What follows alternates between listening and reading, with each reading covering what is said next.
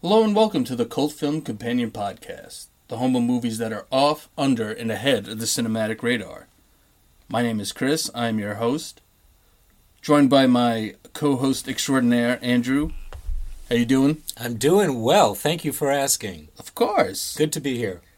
Always good to be on the Cult Film Companion Podcast, talking movies that don't get enough recognition, so to speak. And today we have an all-time cult classic. This was actually one of the first movies recommended on our Facebook group page to be covered, and that is, of course, the 1984 directorial debut of Alex Cox, Repo Man. Woo! Now, I'm going to read directly from Edge City Productions' synopsis of Repo Man. And it reads as follows. Repo Man is an action-adventure comedy about an 18-year-old punk, in parentheses, hoodwinked into working for a seedy repossession company and thrust headlong into intrigue involving flying saucer cultists, fast cars, exotic women, ruthless intelligence agents, and a wayward nuclear scientist. Love it. Repo Man was written and directed by Alex Cox, as stated earlier in his directorial debut. The cinematography was done by Robbie Mueller. It was edited by Dennis Dolan. The music was done by Stephen Hofstetter and Umberto Larivia, and also features an incredible assortment of 80s punk bands. Mm-hmm. The movie was produced by Jonathan Wax and Peter McCarthy, and executive produced by Michael Nesmith of the Monkees. Mm-hmm.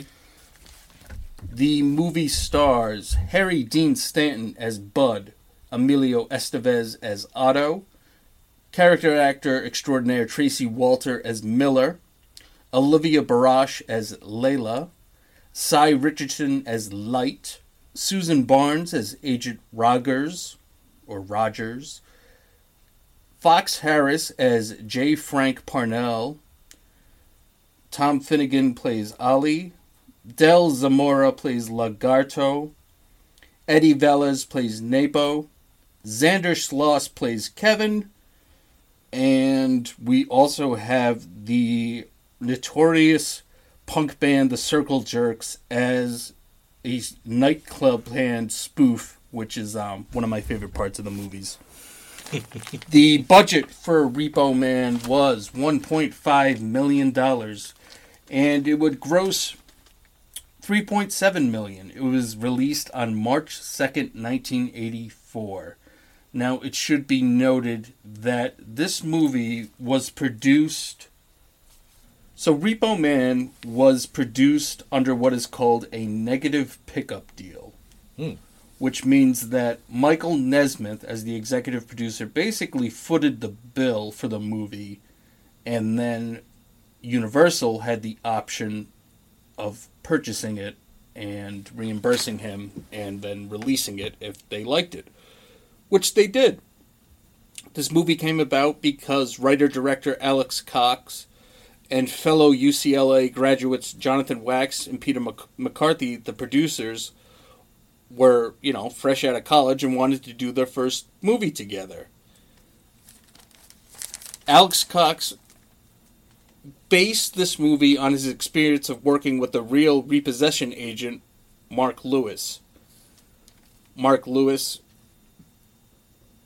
was an actual repo man, and Alex Cox shadowed him for a brief period of time to get some of the inspiration for the movie. The movie was a satire of the Reagan administration, consumerism, and the atomic age. Principal photography for the movie started in the summer of 1983 in Los Angeles. It was originally conceived as a road movie, but due to budgetary restraints, they tightened up the script to basically happen entirely in Los Angeles.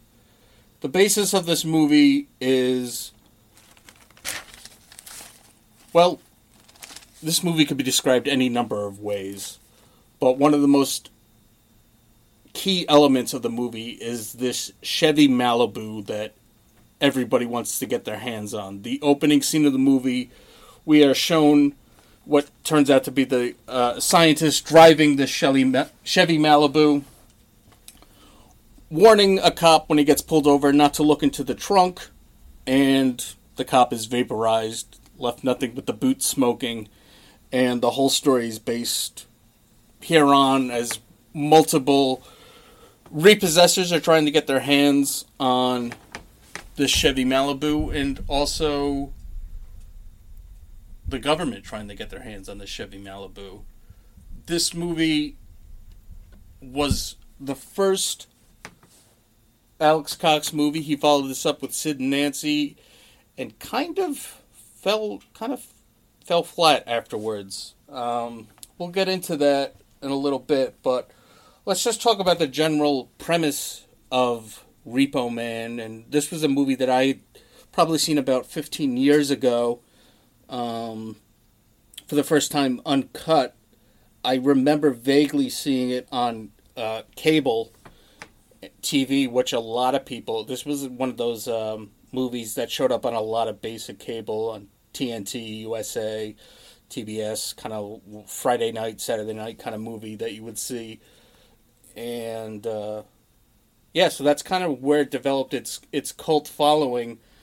Universal initially had a great deal of promise and interest in the movie, and it was going to get a pretty big release upon completion, but due to some turnover in the company, that didn't really happen, and it got a pretty limited release. It was only kind of available in the big cities on each coast. You know, it opened in New York City on the East Coast and L.A. on the West Coast and some of the other major cities, but it was not something that could have easily been seen. It's since developed a very strong cult following, and I would say is easily Alex Cox's best movie, and we'll talk about some of the other movies that he did afterwards. But Andrew, Yeah, it's interesting that it had a limited release, almost similar to what happened to Brazil at the same time. Seems like there was kind of a shift in Hollywood as to what they wanted to have on the mainstream consciousness. Anyway, with that being said, I have a very special reaction to this movie. I'm intentionally unprepared for this, although I do have talking points, because I think it's a gem. I wish I had seen it back when it was originally released, or when it was on TV during the mid-'80s. Kind of like how I feel about The Warriors. I wish I had seen both of those movies back then. They could have really served. They could have really served me in my cinematic psyche, basically, for lack of a better term. But there's something very... I find this movie like a gem. It's kind of precious, and I almost... it's almost like I can't touch it. Like it feels too cool for me in a lot of ways, and it has affected me in a way where I won't really fully understand it for maybe a long time. I will see it again at some point, but there's something about it that I can't even really define. Beyond its genre bending and its themes, there's something beyond it that I can't fully grasp. And I think that this is a sign of a very good movie, where it kind of embarks you upon a journey where you don't fully get it, maybe for quite a while. You know, maybe later in life you view it again and you get more out of it. It's that type of thing. And we love movies like that. I used to live from movie to movie. I would start a journey. If a movie really affected me, it would embark me upon a journey within my own mind that I would kind of play out with myself. for a period of time. It's part of why I became an actor and eventually became a good actor, because my desire to get in depth with certain projects, mostly theater, would create personal journeys for me. And so movies did this for me for a long time as well. And then I kind of got away from all of that. But Repo Man has done that for me. It started something in me that is kind of wild and interesting, and I don't know, when I'm going to see it again, but I do carry it around with me. It is like that. And talking about a genre-bending movie, this is one of the in the early '80s we were kind of talking about punk kind of slowly seeping into the mainstream, and this is a very punk movie. Not only the soundtrack, but the aesthetic, the DIY nature of the movie itself. Mm-hmm. It's kind of fascinating to me that Michael Nesmith, best known for the Monkees, in the '80s, kind of reinvented himself as an independent movie producer. Did he do more? Did he produce other movies He after did. this? He's produced quite a handful of movies. I would say this is probably the most notable, and then this, I would follow up to this would be Tapeheads with John Cusack and Tim Robbins, which is something that we'll eventually cover on the show. Tapeheads is a great kind of spoof satire on music videos. We won't get sidetracked too much on Tapeheads, but it's also kind of a very punkish kind of movie, a very DIY kind of just punk atmosphere. This movie is so... So the dude from the Monkees ended up going punk, basically, in cinema. Yeah. Yeah, okay. And he was, also the most... Of the Monkees people, I would assume, even if you're not familiar with the Monkees, you kind of have just a grasp of who the Monkees were. They were kind of created as a spoof of the Beatles, mm-hmm. and they had a TV show, and they were almost created the way a boy band was created in the 90s. They were kind of just put together. Like the Spice Girls. Exactly. Yeah. A manager or producer kind of got a group of people together and formed a group. And that's kind of what happened with the Monkees, but Michael Nesmith was the most proficient musician of the bunch. He was a legit songwriter, and I mean, we could do a whole podcast talking about the Monkees, but one of the things that happened with the Monkees is that slowly but surely they started wanting to write and perform their own songs and not have the songwriters, and no lip syncing and no playing air guitar. They wanted to, actually play their instruments. But Michael Nesmith's mother is also famous for... She created Whiteout, the liquid... Are you kidding me? No. So... Wow. I don't know if this is... She was rolling in it then. Well, and that's kind of... There's kind of a joke. I'm not sure if it's true or not, that the way that he was able... Because he didn't make a huge amount of money from the Monkees, because there's so many different mouths to feed, so many different pocketbooks that money's going into. But I guess he inherited quite a bit of money from his mother, which kind of gave him the opportunity to finance these movies. Because like I said, this was a negative pickup, which means that they met with Universal. Universal was kind of like, okay, we kind of see where you're going here. The script is kind of weird. It's kind of wacky. Make the movie and we'll see. Of thing. But also very hesitant. They're like, so this is a first-time screenwriter, and he's never directed, so he wants to direct. This was before, someone, you don't have that kind of clout, or they're not going to really take that chance. In the 90s, I think there was a lot more open-mindedness when Reservoir Dogs hit big, and they're like, oh, first-time screenwriter, first-time director, knocks it out of the park with this indie gem. Like, we'll give... I think Hollywood is a lot more open. So in the early 80s, for Universal to finance a punk rock kind of movie, they're like, So it's sci-fi, but it's also very comedic. It's also satirical. It's also very violent. Without the gore, well, without so much gore. Without so much gore, they're like, again, this is kind of like the hallmark of a cult movie, is something that I wouldn't want to have to market. Or something that I wouldn't want to have to, like, classify. Like, if this came into the video store, I'm like, well, what section of, like, do I put this in? Yeah. Do I put it in sci-fi? Do I put it in comedy? Yeah.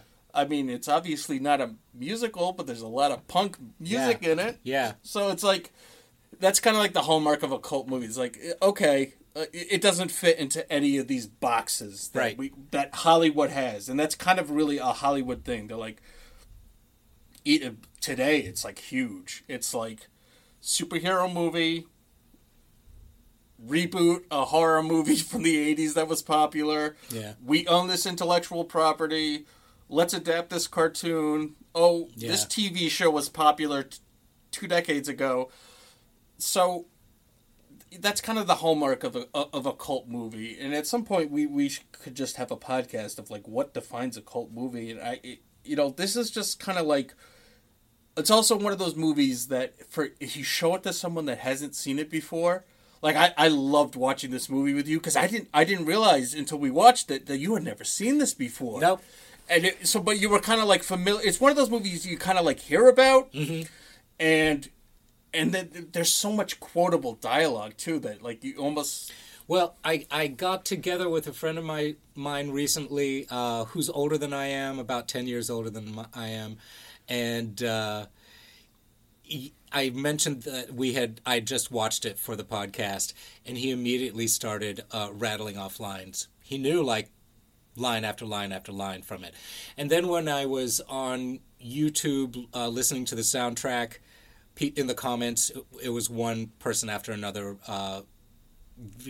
giving lines from the movie, their favorite lines from the movie. So the movie's packed with quotable lines. And it's almost like you could, and it's interesting, this was one of the first, it wasn't the first, but was one of the first soundtracks that was a compilation of different bands. Usually a soundtrack would have been the musical cues from a movie, and not so much pre-existing songs put into movies. That was kind of starting to happen in the 70s and into the 80s. And this was the first time that there was it wasn't the first compilation, but I could probably safely say that this was the first time there was like a punk rock compilation soundtrack. Yeah, and from what I understand from the commentary that we watched, or some of the bonus features that we watched, the soundtrack, which happens, the soundtrack will be released before the movie is released. In this case, apparently the soundtrack was released and it was already a big hit. It was selling. And so that put pressure on Universal to release the movie. That seems to be the impression that I get.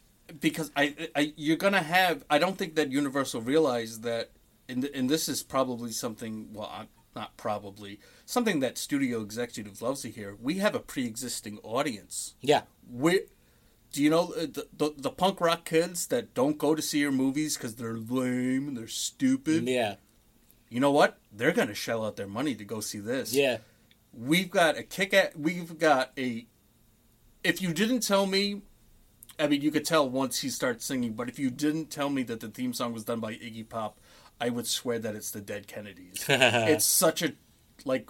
I'm sure he wouldn't mind you saying that. No, it's a very Dead Kennedys-esque punk song that Iggy Pop sings, but this movie is top to bottom punk rock.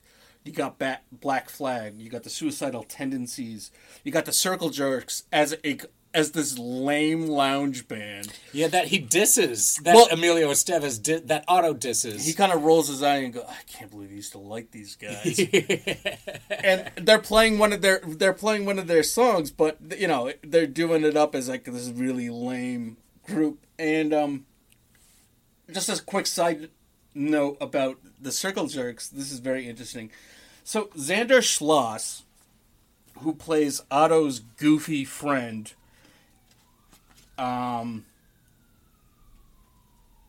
Kevin, who we meet Kevin, and he's singing the 7 Up song.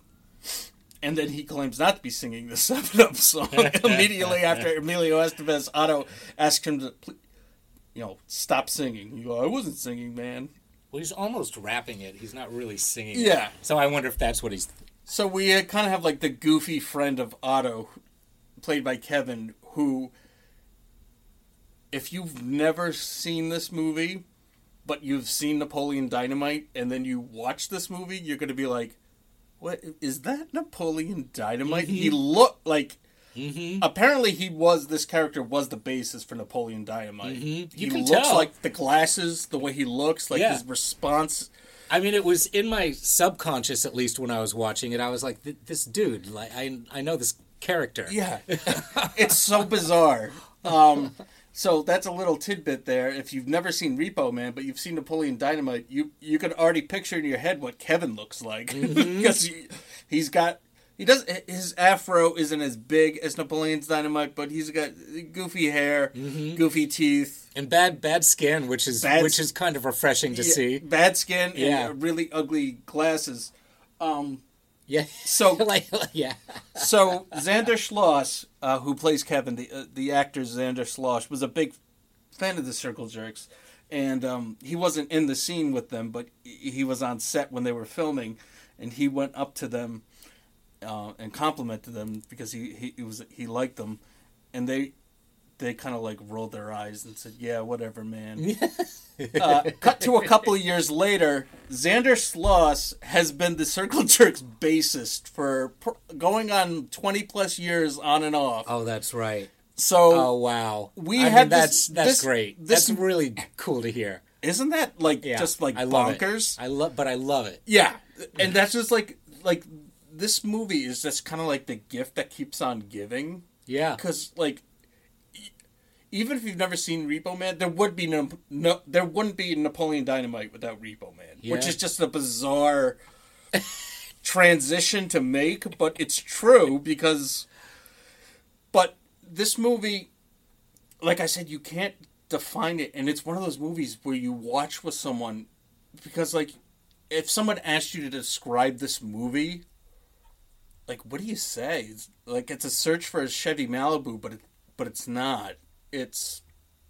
You've got consumer satire going on with the fact that everything in this universe, due to budgetary constraints, they didn't get any. The only sponsored product in this movie is the Christmas tree air fresheners that hang from every car. Right, the company that made those actually sponsored the movie. So, other than that, everything that exists in this universe comes generic. in a white label, a blue or black stripe, and then blue or black lettering that just simply states whatever this product is. Mm-hmm. Beer, drink, and then my favorite is just the can that says food. Yeah.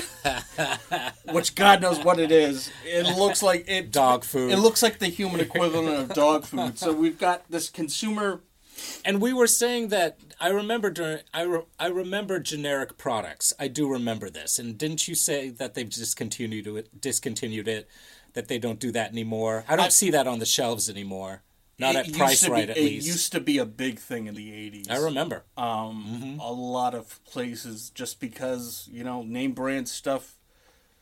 And nowadays, instead of being this generic thing, you kind of see it and they kind of pass it off as something else. I think I don't have Honey Nut Cheerios. I think I have Honey Nut Crispy Oats. Oh, sure. Or something like that. Yeah, and the packaging looks like Cheerios. Yeah, right. They don't even bother. Well, they do bother trying to do something with it now. But before, right, it would just be, block lettering. On a white label. White label. Mm-hmm. It's cheap. It's cheap to produce. And, that it was kind of a nod to the consumerism of the 80s. Also, Alex Cox was very paranoid. He was big into conspiracies, which shows in this movie. About UFOs and aliens, and he was also very concerned, because we were talking early 80s, Cold War was still going on, right? Mm-hmm. So there was a lot of worry about nuclear bombs and weapons and all that plays into this, and kind of like the mass hysteria. And that, but we get interesting comments. It's almost like the outsiders looking in on this bizarre just happenings of the world. We get the Tracy Walters character is my favorite character in this movie, and he's got these very bizarre Zen kind of quotes, and he talks about how everyone's into weirdness and the Bermuda Triangle now, and how everyone's, people go thousands of people go missing in South America every year, and he has these very interesting theories about how UFOs are time machines and how everyone from the past was from the future, but they went back in time to be in the past. And it certainly adds another level to the film, to the movie. And the way he pontificates is easy to kind of get lulled into. Yeah, he waxes poetic. Yeah, he does. Like no one's business. Yeah. All while kind of like burning crap that he finds in a repossessed car. In a barrel. Yeah, instead of being like some like weird Zen guy in a park with like people bow down before him while he pontificates and preaches his theories. He's an urban creature. He's just like all of them. He's standing in front of a bonfire, throwing in sombreros. Yeah, right. Whatever, I guess from a repoed car. Yeah, whatever crap that just came in from the repo car. Yeah. So there's so much going on in this movie. Yeah. So much detail. So much detail. Yeah. He talks about the, someone will mention a plate of shrimp or mention shrimp, and then someone else will mention plate, and then you'll see the two of them together. And indeed, in the movie later on, you do see a poster for a plate of shrimp, after he talks about it, like at a diner. So what gets started comes back around in this movie. Everything comes back around. Mm-hmm. This movie, it opens up all these different subplots throughout about, we have a competing repo company, the Rodriguez brothers, who are also repossessors of cars. What you think was just going to be kind of a side plot or side characters, they come wrapped into the ending and helping Otto escape from the police. Yep. And they turn out to actually be helpful, don't they? Yeah. And they're not helpful at all. They're the adversaries throughout the whole movie. They are. Almost threateningly so. One of them does get annihilated by opening the trunk of the Malibu Chevy, I believe. No, that's one of Otto's punk friends. Oh, sorry. Okay, gotcha. This movie's full of different characters. So then we have the repo people. We have Otto and his punk friends. We have the Rodriguez brothers. We have Layla, Otto's love interest, who works for UFO, the United Fruitcake Outlet. Which I didn't get. I didn't get that until I talked to my friend who quoted the movie. He was the one who's like, yeah, that stands for UFO. Don't you get it? Oh. Which is... But I was laughing my ass off originally, I thought that was just a funny name to begin with. It's funny, he's giving her a ride back to work, and he pulls up to the building, he looks over, and there it is in big letters, United Fruitcake Outlet. And she has this picture that she claims are aliens that's going to end up on the cover of the newspaper in the next 2 days. And sure enough, this picture ends up on the newspaper. The picture is actually condoms filled with liquid or something. And that's what I thought when I first saw the picture. I was like, wait a minute, those are condoms filled with water. Yeah. And so I was gratified to find out that was actually the case. So this movie was made for a very modest budget, but for the budget that it had, with the one exception, which we'll get into, the agent, one of the female agent who has a fake hand that looks incredibly fake. Yeah, fake looks fake. It looks too fake because this movie otherwise looks really, really good considering. Despite the fact that elements of it look like a Doctor Who episode, actually because elements of it look like a Doctor Who episode, And when it rains hail, even that you can tell that they, created that themselves. They're just dropping a Yeah. trays of ice cubes. And you know what? You can laugh at it because we're all in on the joke, actually, Right. basically. Yeah. Everybody, So it enhances the whole experience for me. I'd rather see it done this way. We've talked about CGI Right, yeah. before on other podcasts and our disdain for it. It's much more rewarding to see minds creatively trying to solve an issue like, a special effects issue.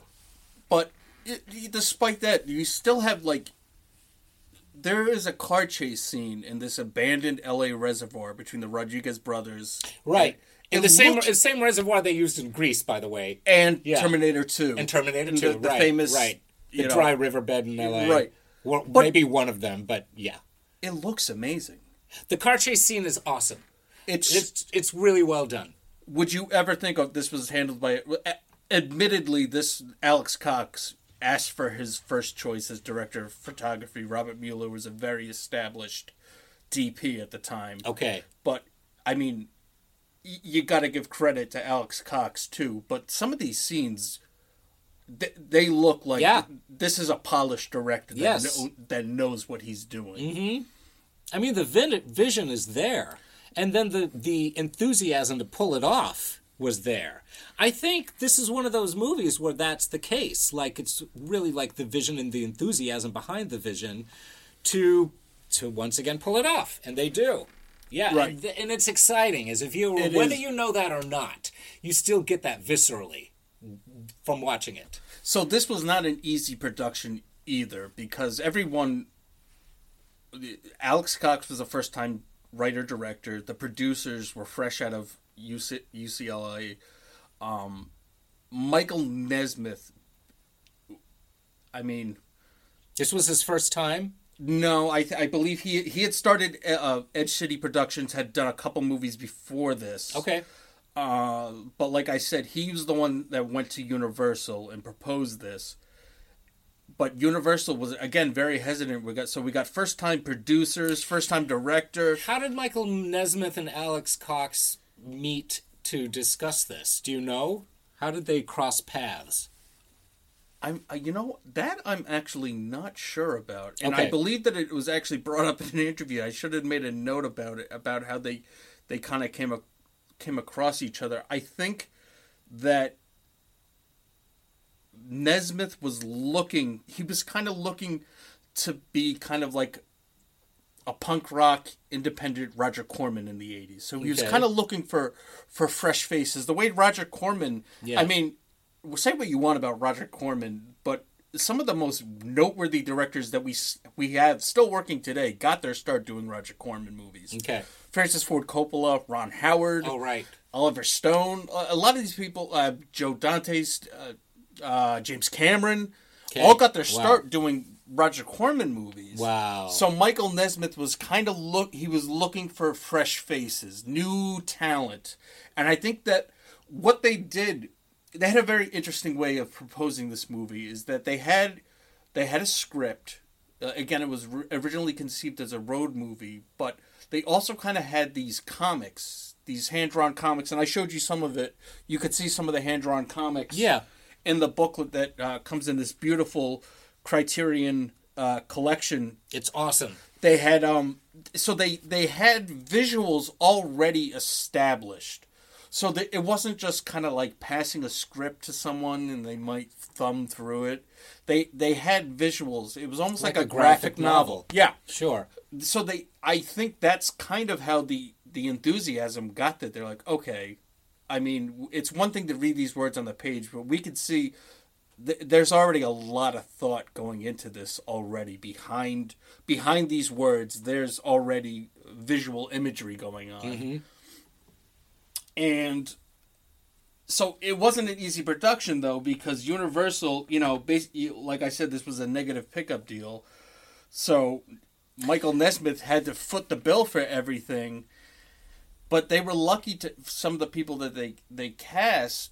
But he had some issues. We'll talk about some of the issues he had with Harry Dean Stanton. But just hold on a minute. So, but they basically were left alone to make the movie. It's not like, Universal had their guys come in and check up Nope. on things on the set during production. Not at all. So there's a huge amount of freedom in that. Right. Yeah. Which is why I think this movie works so well, and some of the future Alex Cox projects didn't work out so well. You think they might have been more heavily monitored? They were. Okay. They very much were. Okay. And so he did Repo Man, and then he came out. He followed this up with another punk rock movie, Sid and Nancy, which we're going to be covering on the show. After that, though, he directed and wrote some movies that absolutely bombed. A movie called Straight to Hell Returns was kind of... Which sounds like a sequel. It does. Was kind of the nail in the coffin for him. After Repo Man and after Sid and Nancy, he was offered big-time gigs directing RoboCop, which would go to Paul Verhoeven, and The Running Man, the Arnold Schwarzenegger vehicle. I don't know who directed that, but... Can you imagine RoboCop directed by Alex Cox? No.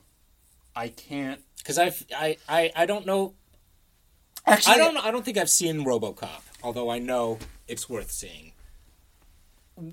At some point, even if we don't cover it for the show, I'll have to show. I own RoboCop because I love it as a very. And that put Verhoeven on the map. Yeah, that was Verhoeven's big from Dutch cinema into America. to American. While I can see aspects of RoboCop being handled by Alex Cox, there's a lot of political and consumer satire in RoboCop. Well, a lot of people. I mean, is it aligned with Repo Man? It is. Well, then that's where he would excel. But thinking about the action sequences in RoboCop and thinking about what Paul Verhoeven has done overall, I'm not sure that Alex Cox is one for an action movie. Okay. There's some action in Repo Man. There's some very engaging scenes, but he deals in he works well with kind of like quirky characters, interesting dialogue. Yeah. Some outlandish set pieces. I'm thinking about some of the set pieces in Sid and Nancy, like the dream sequence where Sid's singing "My Way" on this big stage. Mm-hmm. That's kind of Alex Cox excels at stuff like that. Okay. I mean, the whole ending of Repo Man is a set piece, an excellent set piece. It is, and one that you don't see coming. No, I love it. I love movies where I don't know what's going to happen next. And this is, and I think that's kind of like a cliche phrase that gets thrown around. Oh, you'll never see what this. What's going to happen? Yeah, I know. Yeah, but that's the case with this. I mean, I was really able to relax into it. I was really able to relax into it and find some comfort in it that was profound. I'm sorry, I just need to say that. And I've said profound in the past with our podcast with certain movies, but there was something about this movie that put me at peace. I don't know how to explain it. It's kind of like it for certain, I guess, film nerds or film fans. This is kind of like a comfort food. This movie, I mean, but I don't even consider it. Okay, sure. But there's, or maybe there's more. It's deeper. I'm not going to be able to put my finger on it for this podcast. I'm just not. Probably won't be able to for 10 years from now. I'll be able to, or something like that. But there's something. I mean, comfort food films are fun, but with this, in addition to putting me at peace, it made me long. There's a longing or a yearning that's underneath it that I feel like everyone in the movie is collectively headed towards. I got a better analogy than comfort food. Please. A 5-course meal. Sure, but even an appetizer leading up until the main course. This movie. But I mean, even that. But I mean, the movie is. It's on the surface. It's almost like a TV dinner.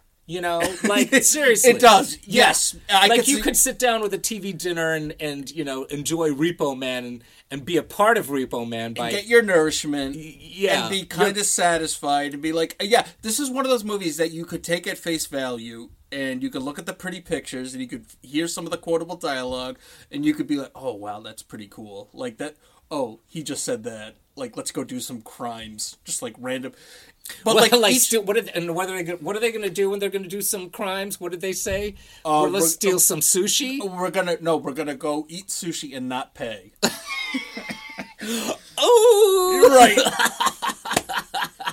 This movie, it's... I mean, that's hilarious. That's hilarious. These like bad, you know, these badass dudes saying shit like that. It's almost kind of like one of these, and one of them's a puzzle lady. Boxes, because it almost seems that like it goes scene to scene, and there's almost not, at times there doesn't seem to be a narrative structure. It almost seems to be random scenes, right? But then but it's kind of like putting the pieces of a puzzle together, because it all comes together. Yes, but like it does jump from like, you're like, all of a sudden it's just a random scene of Otto and one of the repo guys getting into it. They're trying to repo a girl, and they throw a dead rat into her car, and he gets maced. It's right. It's almost it's like chaos, because it almost seems like there's no. You're like, is this?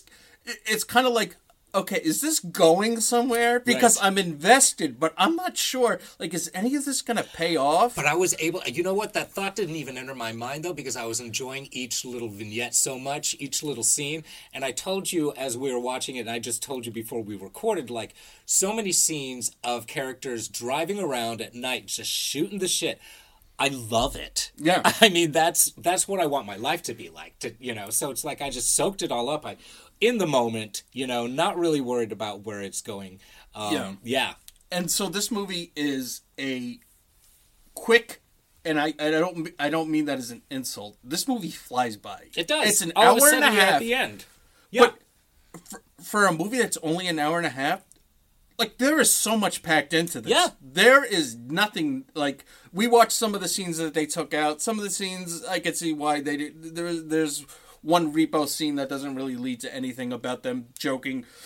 The guy... The shaving? Yeah. The guy who's shaving? Who's half shaved and he comes out. And that turns up in the TV version. Yeah. Yeah. And there's a scene where they... So, like they the Warriors, there's a whole different version. Yeah. Like a TV version. Well, the TV version is... So Alex Cox was one of the first directors, I guess. This is what I read. It was one of the first directors to actually be involved in the TV version of this movie. He kind of wrote some of the silly dialogue that was dubbed in. Every time that there's a motherfucker in this movie, and there's quite a few, it's Melon Farmer. Every time there's a fuck you, it's a well, they say flip you a lot. Flip you, flip this, which isn't so quirky, but I mean there is a lot of funny stuff that they dub in instead of the cussing, which is you know prevalent throughout the whole movie. Yeah, and it leads, and I actually think that if my memory is correct, that I probably saw the TV version of this first. Okay. Because I don't think that this was one of those movies that came out, because it came out in the early 80s, it was a cult favorite, but when home video really exploded with DVDs and Blu-rays now, I think it took a while for this to kind of... It didn't become a cult hit on VHS? I'm thinking that it did. Oh, yeah. No, I'm sure. But, sure. I mean, some of the stores, like, I could tell you the mom and pop store that I managed for a while is the movie store. We didn't have this movie. You didn't? No. Okay. Unfortunately, this would probably be one of the movies that my the owner would have sold off. What? He was weird. We didn't have a big, like, unfortunately, we didn't have a big cult movie section. We'd have some, like, sprinkled here and there. like I did in my video store in New York in the 90s. And I don't remember where Repo Man was, but I bet it was in the cult section. Sure. Yeah. And this would probably be the kind of movie that there would be one copy at Blockbuster and it would be worn out because like, the same couple people would be the ones renting Repo Man. They wouldn't have, a bunch of copies of it lying around. But it's since, and I had this disagreement with someone. Someone claimed that it was designed to be a cult movie. Oh, and you won't let that go. Well, here we go. You can't make a cult movie. No, you can't. With an intention to have it be a cult movie. No. I don't think that's necessarily the. See, and I'm trying to argue movies that could argue that. You don't think this was made to be a cult movie? No, from all. It was meant to be a mainstream. It was meant to be mainstream. These guys wanted to make a name for themselves. They were trying to get their foot in the door of Hollywood. Okay. They weren't trying to make a cult movie. They were making a movie that the movie that they were living. They were all in their early, mid-20s. Alex Cox was big into the punk scene at the time. He was. Yeah. He was a British transplant here in L.A. Yeah, he's a British director. That's right. Yep. I remember his accent. Yeah. Because in the bonus features, not the outtakes, but he shows him outtakes. He shows outtakes to the real inventor of the neutron bomb, right? Yes. And which cracks me up. Yes. But he wasn't trying to make a cult movie. He was just trying to make a movie. And that's why my argument is always going to be, if you're trying to make a cult movie, you're going to fail spectacularly. All right. Well, I can't. At some point, I'll come up with something where I can argue that, but I don't have it yet. I see this movie as just a perfect storm of being allowed such creative freedom, because they didn't have people from Universal saying, you can't do this. You want to use a group called the Circle Jerks in your movie? No, I don't think so. Like, you want to have the conclusion of this movie is it turns out that this car actually is a neutron bomb. Not only that, but the car is a UFO and possibly a time machine. Like, that's why this movie, I could say... And I thought through the whole thing that there were dead aliens in the trunk. Well... I thought that's where the radiation was coming from. I mean, everything else has come to pass that it is true that there is a neutron bomb in this car. The radiation eventually does kill the scientist. Yeah. Maybe there are aliens in the trunk. I mean, this... Yeah, you're right. I know. You don't know. The things they keep from... The information that they withhold is a big part of this movie. Right. The stuff that they don't say is a big part of it. There are a couple alternate endings to this movie. The ending to this is very ambiguous. It's awesome. I loved it. The ending of the movie is Otto and Miller are the only one. So by the end of this movie, the Chevy Malibu is glowing like it's radioactive at this point. No one can get close to it. They get zapped. They get all zapped. The hazmat people. The hazmat people get zapped. One of them catches on fire. It sets a Bible on fire. Yeah. And eventually Miller and Otto are the only ones allowed in the car. The car levitates into the air, into the night. And then zips off. And then zips like a UFO. All over Los Angeles. And then, of course, Otto says one of his famous lines, like, wow, man, this is intense. And then Miller responds, Repo Man's life is always intense. And we'll get and earlier, you sent me that gif where Bud is saying to Otto, like, the life of a Repo Man is basically one tense situation after another. Right. So we've got the word tense in there. Yeah, and then intense later. There's so much quotable dialogue in here. Yeah.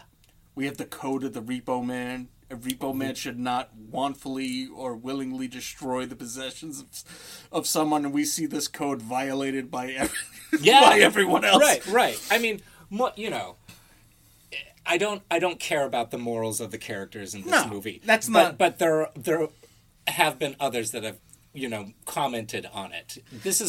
They have no morals. They have no ethics whatsoever. If that's going to bother you, don't watch this movie. Whatever. You know, I took it at face value from the beginning. Well, we have Otto, and it's such a generic name. It's... Well, you were saying it's spelled the same backwards, O-T-T-O. Yeah. And of course it sounds like A-U-T-O as well. Yeah. So, and there's a joke about him being auto parts. Yeah, right.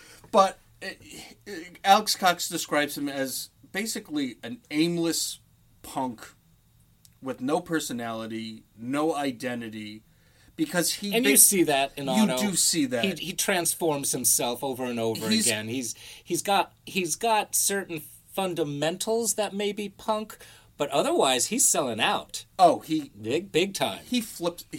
On a dime, he'll flip. He'll change his outfit. He'll be a businessman. Oh yeah. Get rid of his earring. Yeah, his I was going to say earring. that. Right. Yeah. He's very, but he doesn't even have like a very punk haircut to begin with. No. I guess he's kind of I would guess what the punks would call a poser. Yeah. He's... Although, I mean, he's got his friends, and they do their Fight Club thing together, so he's in it with them. Right. But but he could be labeled a poser easily. But he quickly conforms into the Repo Man lifestyle. Once he finds out... Money. Because his initial response to being a Repo Man is to just dump a beer on the floor. Yeah. But once he starts getting some money, he gets the attention of a girl. He quickly buys into this Repo Man lifestyle. He certainly does. And I want to mention really quick one example of just the offbeat dialogue in this and the offbeat moments in this is when he pours a beer on the floor. I'm assuming the carpet of the Repo office, and Bud is like, well. Usually when someone pulls a stunt like that, I want to punch him in the face. And then he turns to his coworker and says, and they both chime in, but you're all right. Yeah. I mean, where did that come from? Right. I love it. I love it. You know, at one point, I had an ambition to make an apocalyptic sci-fi musical. Okay. Of course, it never happened. But when I did write it, I wanted it to be that kind of offbeat, where you couldn't really, it was a comedy. It was a comedy at one moment, and then dramatic at another moment. I love that. I love it when it switches around like that. There are other movies that do that really well. I can't think of anything off the top of my head, but there are, science fiction especially. Maybe Mars Attacks. Maybe. But that's a whole different ball game. That's a big budget sci-fi action flick. But in this, I mean, I love that certain moments will take you out of it. It's like, well, they actually did that, and then you're back into it again. Right, yeah. I mean, for the most part, this movie is very, very funny. But are some... really, really, crazy stuff happens. Even the stuff that's played kind of, serious, it's still very, very funny. Mm-hmm. We have the parents of Otto's parents pretty much dead to the world, addicted to television. Addicted to their televangelist that they're watching. Who they've given all their money to. Right. And the money that the father promised Otto as well. Right. Yeah. Which leads him to being, all right, Dad gave away all my money to a televangelist, might as well become a Repo Man. Right. And then we have, then we're just kind of off to the races. We have these great scenes with Otto. We have these great scenes between Emilio Estevez and Harry Dean Stanton talking about the repo code or going to repo jobs, talking about doing speed, or actually doing speed. Yeah. Talking about needing to get a drink and buying a 6-pack of drink. There's a philosophy. It's almost like every character has their own personal philosophy. Right. I think Harry Dean Stanton's character thinks like being a Repo Man is the coolest thing in the world. Yeah. He kind of sees himself as kind of... Because he says, like, you should dress like a cop, so people think you're always packing, and they'll take you more seriously. And then we have someone like Light, who does pack a gun, but we find out that the gun's got nothing but blanks in it. That's a great scene, too. Just hauls it out and starts shooting at the house that they're repoing, because shots are coming out of the house, I guess. So he just comes right out, and he's got a gun all of a sudden. He's like blasting into the house. Yeah. And he's telling Otto, who's like, what are you doing? Telling Get Otto in the to car, get boy. back into the repoed car and drive the repoed car away. Right. Come on. We got a gig here to So execute. we have all these Repo Men, but they all have their different codes. We have Miller, who actually is, I would say, is not a Repo Man. He's just kind of like the guy that inventories the cars that end up in the lot. We have Light, who kind of is just kind of like the coolest black guy. Badass. I think there's that's the only like non-punk song on the soundtrack is the one that he plays in the car when they're driving around talking, shooting the shit. And he's that's more of kind of like a Barry White almost type of it's like a track. Motown, like a lost Motown band, and he was talking about like, they wanted me to manage them, but I said so there's like, that's nothing for any self-respecting man to be like a manager of a rock group. He says that? Yeah.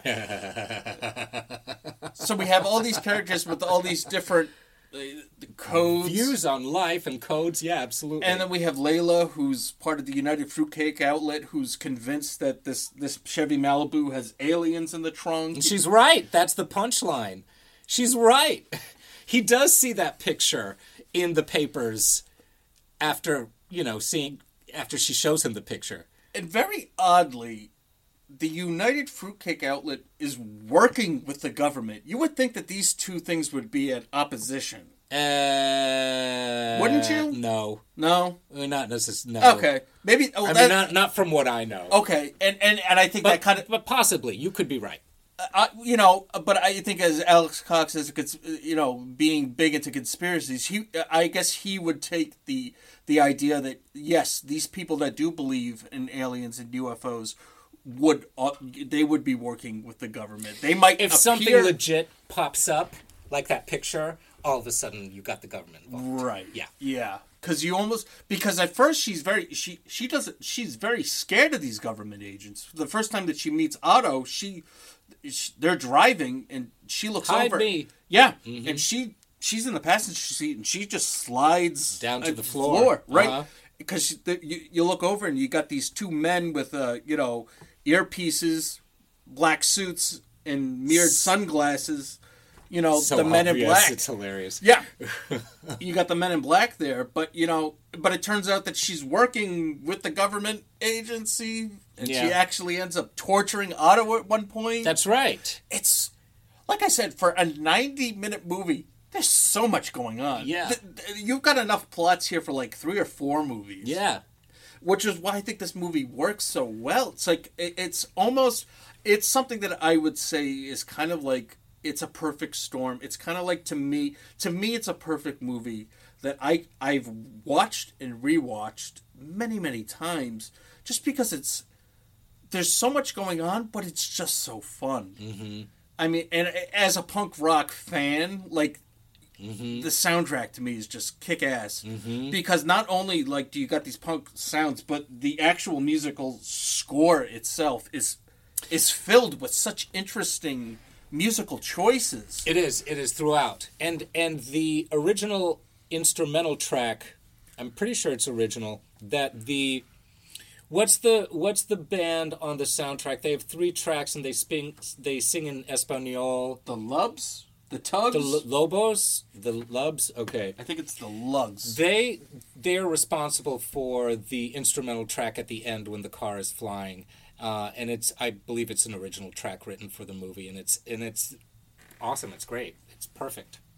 This movie is also, so the ending that we described is very ambiguous as to what happens to most of the characters. Actually, all the characters. We're not really sure what happens to anyone. And it doesn't even seem to matter. No. No, I mean So, some of the alternate endings, one of which Universal put the kibosh on the nuclear explosion that wipes out basically the world. It starts in L.A. and basically was going to show the entire world being annihilated. I kind of love that. That was the original ending to the movie, and Universal put the kibosh on that. One of the other alternate endings was Otto going to Central America to becoming a member of a refugees government rebel guerrilla group. There's hints of it.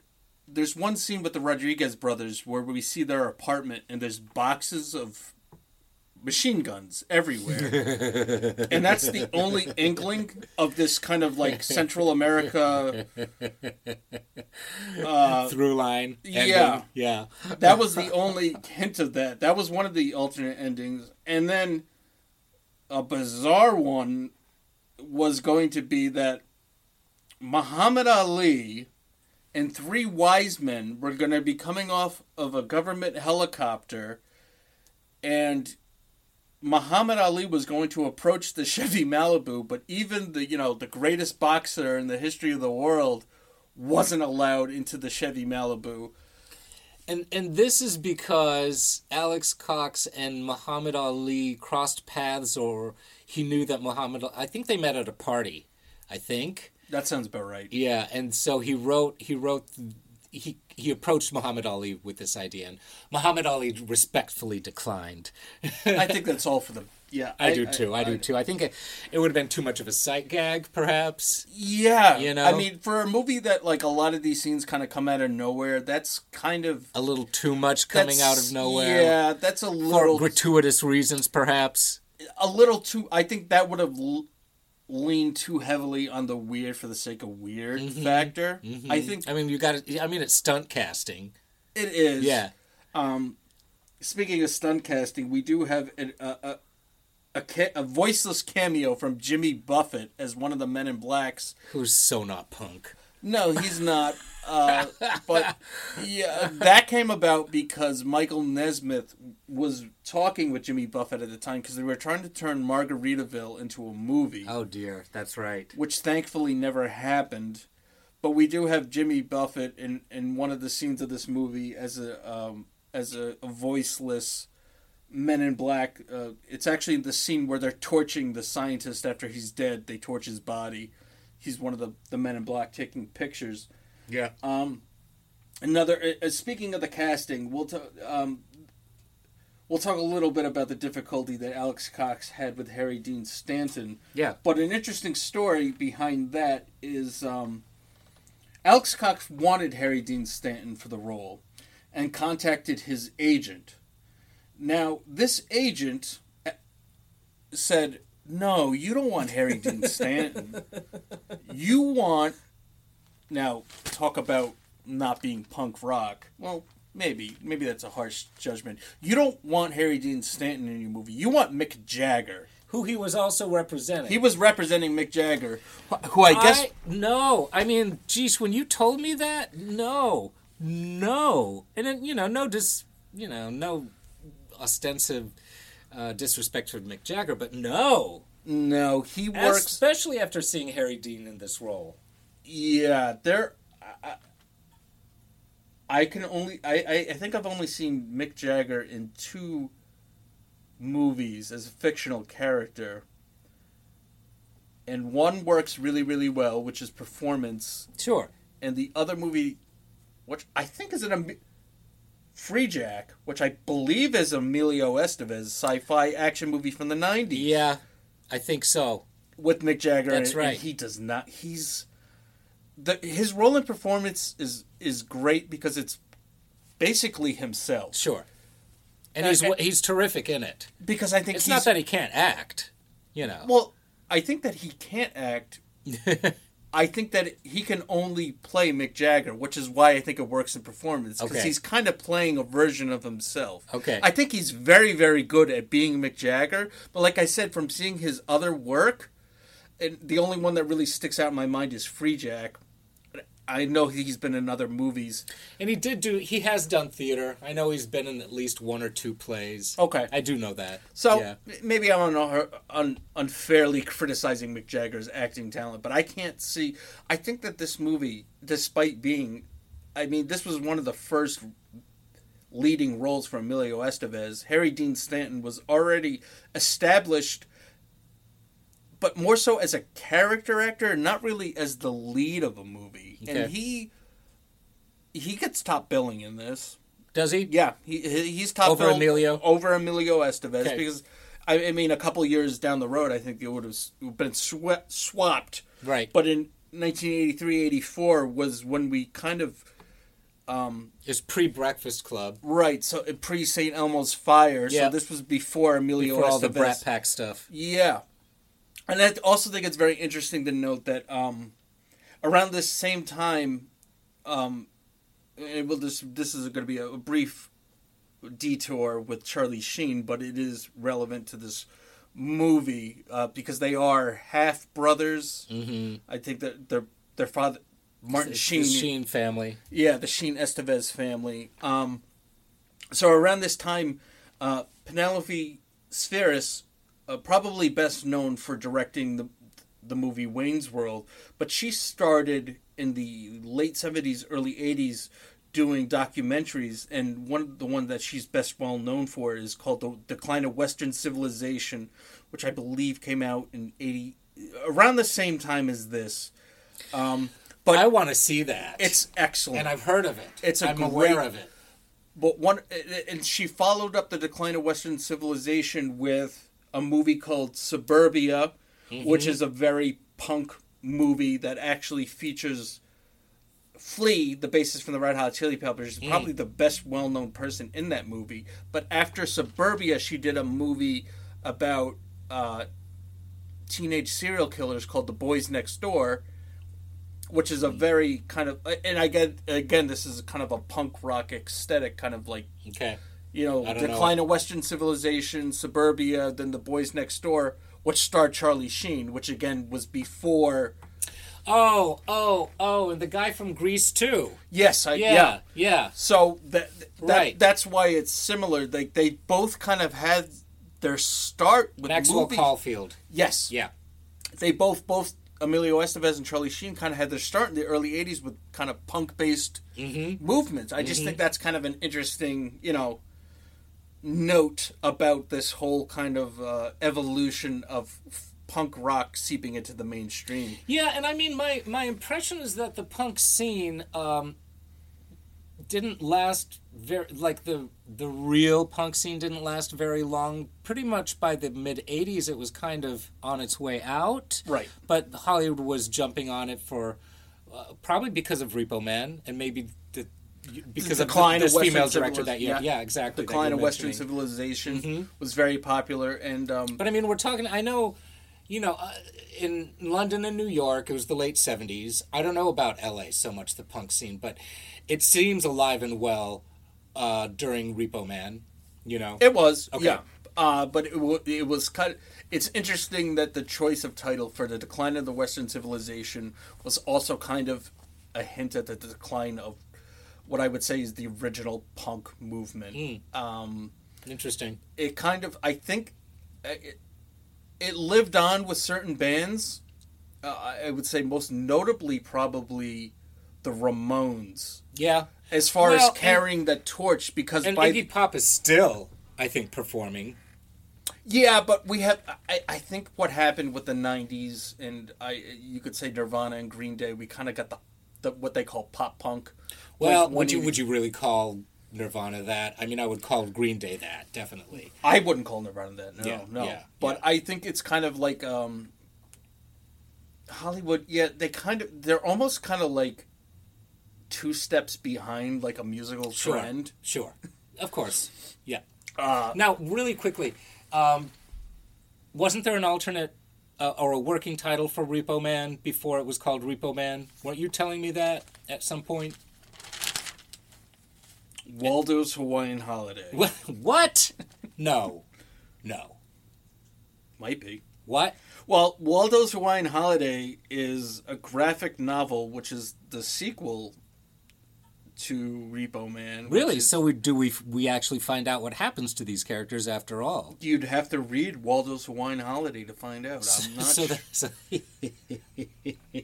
Speaking of... So that's the graphic novel is the sequel to Repo Man. Okay. It's called Waldo's Hawaiian Holiday, and I from what I understand, I haven't read it. Like, all I think of is, like, where's Waldo? That's what I think, too. Yeah. And I'm trying to think who's the Waldo from Repo Man. And what's that... Andrew McCarthy, Jason, what's his name? The Bernie at the beach with the dead Weekend guy. at Bernie's? Weekend at Bernie's. It makes me think of that too. Oh, that's a... Because they go to the tropics with that corpse. Well, I think that's Weekend at Bernie's too. All right. Back to basics. But there is a 2009 spiritual successor called Repo Chick. Have you seen it? I haven't. This goes back like to Tank Girl or something. See, that's the thing. That I got Repo Man originally before seeing Repo Man. I got Repo Man and Mad Max like mixed up. I thought for some reason that Repo Man was a post-apocalyptic, and there are elements of that in it, but it's not at all like Mad Max. Mad Max is full out post-apocalyptic. And that's isn't that Australia anyway? It's the outback of Australia. Yes, see, this is. And that's not on my radar either. We're going to watch that at some point. We're going to definitely cover the first Mad Max. So Repo Chick. Repo Chick, but this is one of the things that I guess Alex Cox, for all intents and purposes, is basically blacklisted from Hollywood. Why? Because of the flops that he made afterwards? Yeah, and I guess I'm not really sure for exactly the reasons. He doesn't, obviously not something that he wants to talk about. If he's into conspiracies, that could be reason enough. Well, I know that. I can tell you that much. I kind of think that if Hollywood, if you're coming off two very successful lower budget movies, you're coming off of Repo Man, you're coming off of Sid and Nancy. Which, again, we're not going to talk about Sid and Nancy now because we're going to have a whole episode about it. I don't like that. I actually don't like that movie. Maybe I'll like it again. Maybe I'll like it if I watch it again. It's not an easy movie to like. Her. Oh, Nancy is terrible. Oof. But, again, we're not going to talk about that because we will eventually get to to Sid and Nancy. But once you're... And then to be offered something like RoboCop and The Running Man... And you got to, whatever you think about The Running Man, you got to think that Arnold Schwarzenegger was at the height of his popularity in the late 80s. If you're offered an Arnold Schwarzenegger vehicle, you jump on that, regardless. But I think, to his credit, sticking to his punk rock roots, he goes to make something like Straight to Hell Returns, which was it was originally going to be kind of a punk documentary about punk groups on the road. What did it turn into? I'm not sure because I haven't seen it. But okay. From what I've heard, it's terrible. Yeah. It's but basically everything that he's done since has been what a micro feature, which micro refers to the budget. It's basically a lot of crowd-funded Kickstarter type movies. Well, bless his heart. But since 2012, he's been teaching screenwriting and film production at the University of Colorado in Boulder, and he seems happy. He seems to be very cheerful on all the bonus features and the commentary for Repo Man. I think he's okay with where he's at in life. Yeah, well, with the exception of one part of his life, which I'm not sure if we should get into this now or wait until the Fear and Loathing episode to talk about. He was going to do that? Yeah. And Terry Gilliam did it instead? Yeah. And it's a big regret of his? Well, no. I'm not sure. But my issue is with the whole lawsuit. I think we talked about this off mics once. The issue with the lawsuit. Was there a lawsuit? Yeah. We'll talk about... Well, you know what? We'll save this for the Fear and Loathing episode. I'll fill you in because it's a very interesting story, but I have my issues with Alex Cox on his stance for that. But that was supposed to be his kind of comeback to Hollywood. Okay. And it didn't work out. Okay. And it went to Terry Gilliam. And we have a couple episodes coming up on the show that are basically unfilmable books turned into amazing movies. We're gonna have to shorten that title for these episodes, but we have a bunch of them coming up. Fear and Loathing is one of them. Altered States is one of them. That was a book? Yeah. Okay. And Naked Lunch, of course, was going to be one of them. I want to throw in The Hours, but I don't feel like it's a legitimate cult movie. Well, we could talk about that. All right. But anyway, so Alex Cox, he seems to be kind of happy with what he's doing, but like his movies, I haven't heard the best things about them, and I kind of, unfortunately, that this happened to me with De Palma, and I don't want this to happen with Alex Cox, is that I so love early De Palma movies that when I watch later De Palma, anything kind of from mid-95, 96 to now, I sit there going, like, what happened to you, man? Well, seems, I mean, let's not talk about this too much. Okay. Yeah, because I just want to say it seems like there were other cooks in the kitchen with De Palma later in his career. Sure. That might have straitjacketed him creatively. Because when I talk about De Palma, I talk about his basically like 10 to 20 minute sequences that he has like storyboarded. So that it's like they took that away from him. But anyway, back to Repo Alex Man. Cox. Right. Yeah, and I want to bring up in this booklet with the Criterion Collection, the cover has Estevez wearing what looks like some like a virtual reality. Yeah, it does. It glasses. looks like a VR headset. There you go. Yeah. There you go. That is the front of the car, probably the Malibu grill. Yep. Chevy. Yep. Okay. And he's saying intense. Yeah. Of course. So that's just a weird. It's almost like he's playing a virtual reality game with this. It is. It's almost like a. And we've talked about how it is kind of like an alternate universe that Repo Man is taking place in. Yeah. Go ahead. What were you going to say? I interrupted. It almost feels like a video game movie not based on a video game. Yeah. But it's not. It's not. It's its own thing. I don't think to myself, "Oh, this is like a video game" when I'm watching it. No, I don't. I don't. And it's interesting to me that the Warriors was eventually turned into a video game like 20 to 25 years after it was released, but it has the same. It almost is because it's conducive to it. It is conducive to it, and I just think the pacing is kind of like there's nothing. Randomness of it, which is often the case with a video game. Right? You choose, where what's happening next, right? It's not almost knowing what's going to happen after that. Yes, that's it. You put into words exactly what I'm thinking. Like it's just kind of like it, just the way that it flows. It's kind of like a video game level. Like one level is underwater, one level's in a sewer, one level's here. It's got the same kind of feel to it, but it's not. Like I said, this thing is such a unique beast that could only have happened with the perfect set of circumstances. We had someone willing to fund this vision and basically say, I believe in this vision, and, Universal got their hands on it. Yeah, yeah. I also want to say I like that we're talking about Repo Man and the Warriors kind of at the same time. Both of those are very much urban movies. And I love it because I basically am an urban creature, for better or for worse. It's become difficult for me to be an urban creature as I've gotten older. But, I lived in New York City for over 20 years, and it was my playground. I would just kind of like bop around. Where's a neighborhood? Where's a street that I haven't been to before? So when I see movies like this, I can viscerally relate to it. Yeah. It really it's kind of like to me. Yeah. It's an adventure. Warriors is definitely an adventure, and certainly Repo Man is in its own right. Too. Yeah. Urban adventure.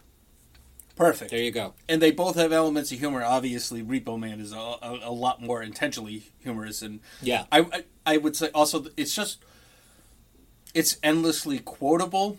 Oh, well, the script itself. I mean, just this, all the dialogue, all the lines. The pernicious nonsense. Pernicious nonsense from our scientists, from our neutron bomb scientist. Creator. Right. Who is heavy. He's gotten his fix of radiation driving that car around. His days are numbered. Yeah, there's actually one of the outtakes. With one lens in his sunglasses.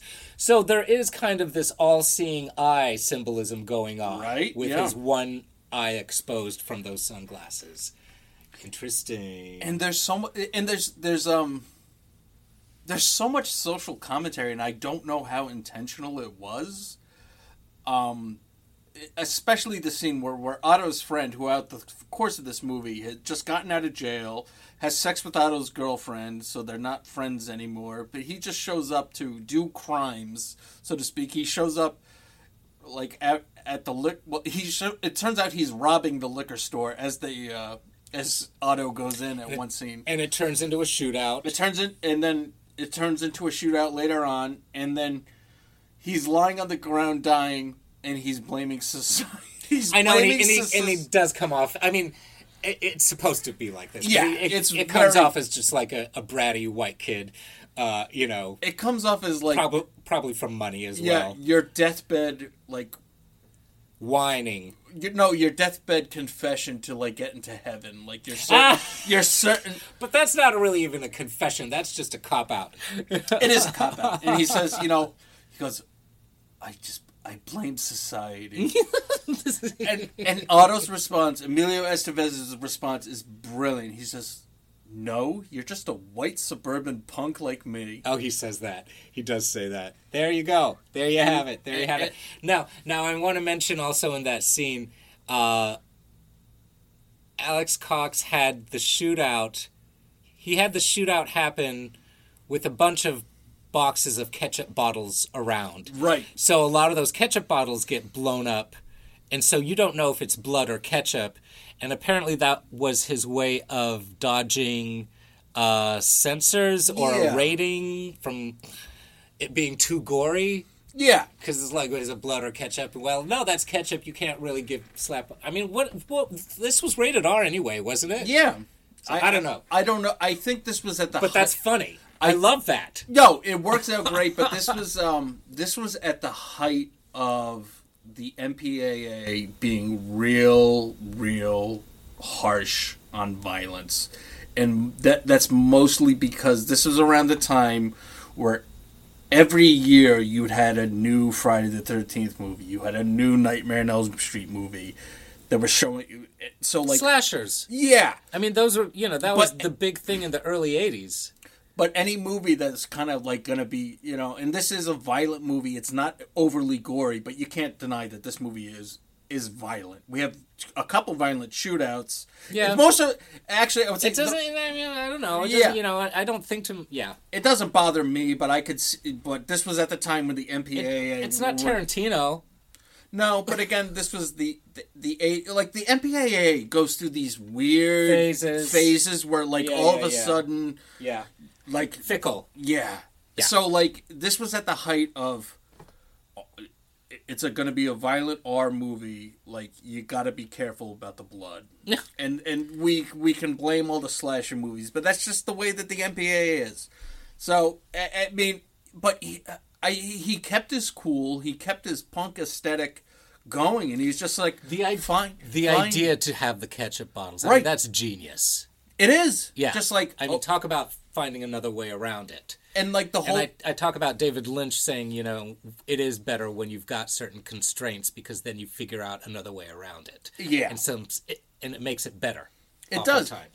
And there's a reason why this movie, like the Criterion is known for like being like the prestigious movie distributor or just like it's / archive vault. Archive vault of Yeah. great movies. But there's a reason that on this Criterion edition they include the TV version. Is because, like you said, that he was like, okay, I get it. They're going to edit the hell out of my movie and put in all this weird dialogue. Like, if he got the chance to do the TV version, he's like, okay, I'll throw in some of the scenes that I cut from the theatrical, and okay, I can't say motherfucker, so what's funny? Melon farmer. Okay. So instead of them... they once again in The Warriors, there's a whole different version of it that was meant for TV as well, with added scenes that were originally cut. Yeah. And probably dubbed in, not as funny, but dubbed in cussing. But he just cussing. It's kind of like it's going to happen regardless. He kind of recognized, okay, this is part of the machine that I wanted to, like I want to be a filmmaker. I want to make movies. I want to be able to make a living doing movies. Okay, I got to play the game, but if I'm going to play the game, I'm going to play by my rules. Right, and he got away with it. Yeah. Which is probably... They let him. Which, at some point, I will look... I'm not so much interested in his most recent movies. What I am interested in is seeing... What is this ridiculous movie? Straight to Hell Returns. I kind of want to just see what this movie was that was the... There was this one and another movie, which I think is like an acid western movie, that were kind of like the nails in the coffin for him. Acid western? Yeah. What is an acid western? You'd have to... Jim Jarmusch, Dead Man. Okay, sure. I that's guess. the only thing off the top of my head that when I think acid western. Okay, I love that movie. It's great. Yeah. The Jim Jarmusch is another person we're going to be covering here on the Cult Film Companion podcast. Again, we're against the clock. We try not to go longer than the movies we're covering, so we're going to actually have to start wrapping this up. That's fine. This went by quickly. I was a little nervous. I was Were like, you? well, because I was so reserved to really dig into this movie. Like, it's just... So I was going to ask you a lot of questions. Okay. So I wanted you to kind of do a lot of talking. But we didn't need that. No. Like I said, this movie's kind of right. like the gift that keeps on giving. Yep. Just like you think of one scene and all of a sudden, like, all these thoughts rush to your head. Mm-hmm. Which is the sign of just, like, a brilliant movie. Mm-hmm. And, yeah. So we could keep on going. All of these characters are worth talking about individually. We didn't talk about the girl who's part of the renegade friend group, who's also the receptionist who kicks ass. No. She's fun. I'm talking about the other girl who's always snorting blow, and she licks the female agent's glove. She's awesome. She's cool. This movie's just cool. Yeah, that's the thing. Like this movie, it's punk rock. It's just a fucking cool movie. Yeah, like you can't categorize this movie. There's just. I mean, it's one of those things. It's kind of like you said with your friend. Once you know Repo Man, it's kind of like it's like an inside joke. Oh, and all of a sudden you know all these other inside jokes. He was rattling off one line after another. This guy's in his 60s. Okay, right. I mean, it was awful. I loved it. Yeah, it's one of those things that it's kind of like the secret knock to get into the after hours party. It's like, Repo Man. Give me a roll line. Off a couple lines. Yeah, give me a couple lines and you're in. Yeah, let's go eat sushi and not pay. And it's just like it's one of those movies. But thank you so much for joining us on this. I had a friend in LA who used to steal sushi from the grocery stores. So once again, there's another connection that, this movie, it's for an LA punk, like this is the penultimate LA punk movie made by a British filmmaker, which is just astonishing. A British filmmaker about the LA punk scene. Yeah. Yeah.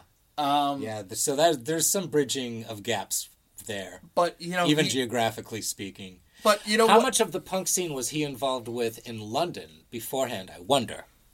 Well, I'm sure that's actually something we'll probably get into when we do Sid and Nancy. Oh, sure. So, okay. To be continued. I kind of, I think this was heralded one of the best reviews that I've seen. This movie got very, very good reviews, by the way. When it came out? Yes. Okay, I'm glad. It just kind of didn't I'm glad critics got it. Critics got... You know who got it? Roger Ebert got it. Good. He loved it. Good. I'm glad to hear that. He said that he was coming off... I don't know if he was at a film festival, but he just said... This was one of the movies, like, he had a weekend where he just kind of had to... he reviewed a bunch of movies that were coming out, and he just said they were just so derivative and so unoriginal, and there was nothing to it. And then he just said, like, Repo Man. Yeah. Was just like... I mean, whatever you say, whatever you think about Roger Ebert or his criticism, but like he was just like, it's a fresh air. Certainly. It's something original. And I could see at the time, there's nothing like this movie. No. There's nothing like it now. I don't think you could replicate it if you tried.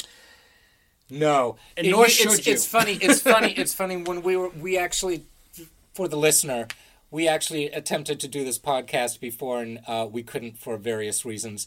So instead, Chris showed me, what's it called? The Kurt Russell movie from 1980 about the used cars. It's called Used Cars, about a used car salesman. And that movie in and of itself is kind of a hoot and a holler and very original in its own way as well. Very offbeat. That's one we're going to be covering. Yeah. So it's two car movies like that within a few years. Yeah. And I was able to kind of make connections even between these two movies, even though they're very different. Right. And we'll end on this. This is a very 80s movie, but it's not. It's a very 80s punk movie, which I love, because a lot of times when people say, oh, it's an 80s movie, it's a lot of new wave music. It's kind of like big hair, a lot of... There is neon in this movie. Yeah. But like... There is? The car at the end. I guess. Green. I guess. Sure. But I mean, you don't see neon signs. You really don't see... No, you don't see them. And I've always talked about how there's a difference between 1983 and 1984. I feel like in 1984, things became really 80s. Okay. Synthesizers, the hair, the neon, all of that. So this is right in that cusp, right there. Filmed in 83, released in 84. And it looks like it's filmed in 83. I think if it was filmed in 84, you might have seen more neon in L.A. And I also think that, like I said, the punk scene was kind of... It was on its decline. Mm-hmm. I mean, that whole new... All of that other stuff was pushing in, like Bryan Adams and... Flock of Seagulls. Yep. Synthesizers. I remember hating synthesizers back in the 80s. Now I have a nostalgia for it. And this was also on the... Drum machines. Ooh, oh yeah, Synths and Drum Machines was basically the soundtrack of the 80s. And this was also around the time that MTV was debuting. MTV came out 83 or 84? Yeah, at least on a wide level. Right. They did it in small cities first before releasing it nationally. Yeah, this movie just, like, it opens up. I mean, you could have hours of conversation just, like... Yeah. From... Yeah, so it's actually... For all intents and purposes, ostensibly a pre-MTV movie. Yeah. A pre-MTV punk music movie. I love it. And I think Andrew summed it up best, so we're going to sign off, and we're going to prepare for our next episode.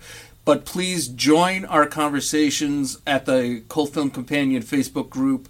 Hit us up on Twitter at Cult Film Comp. We're on Instagram, Cult Film Companion. We're...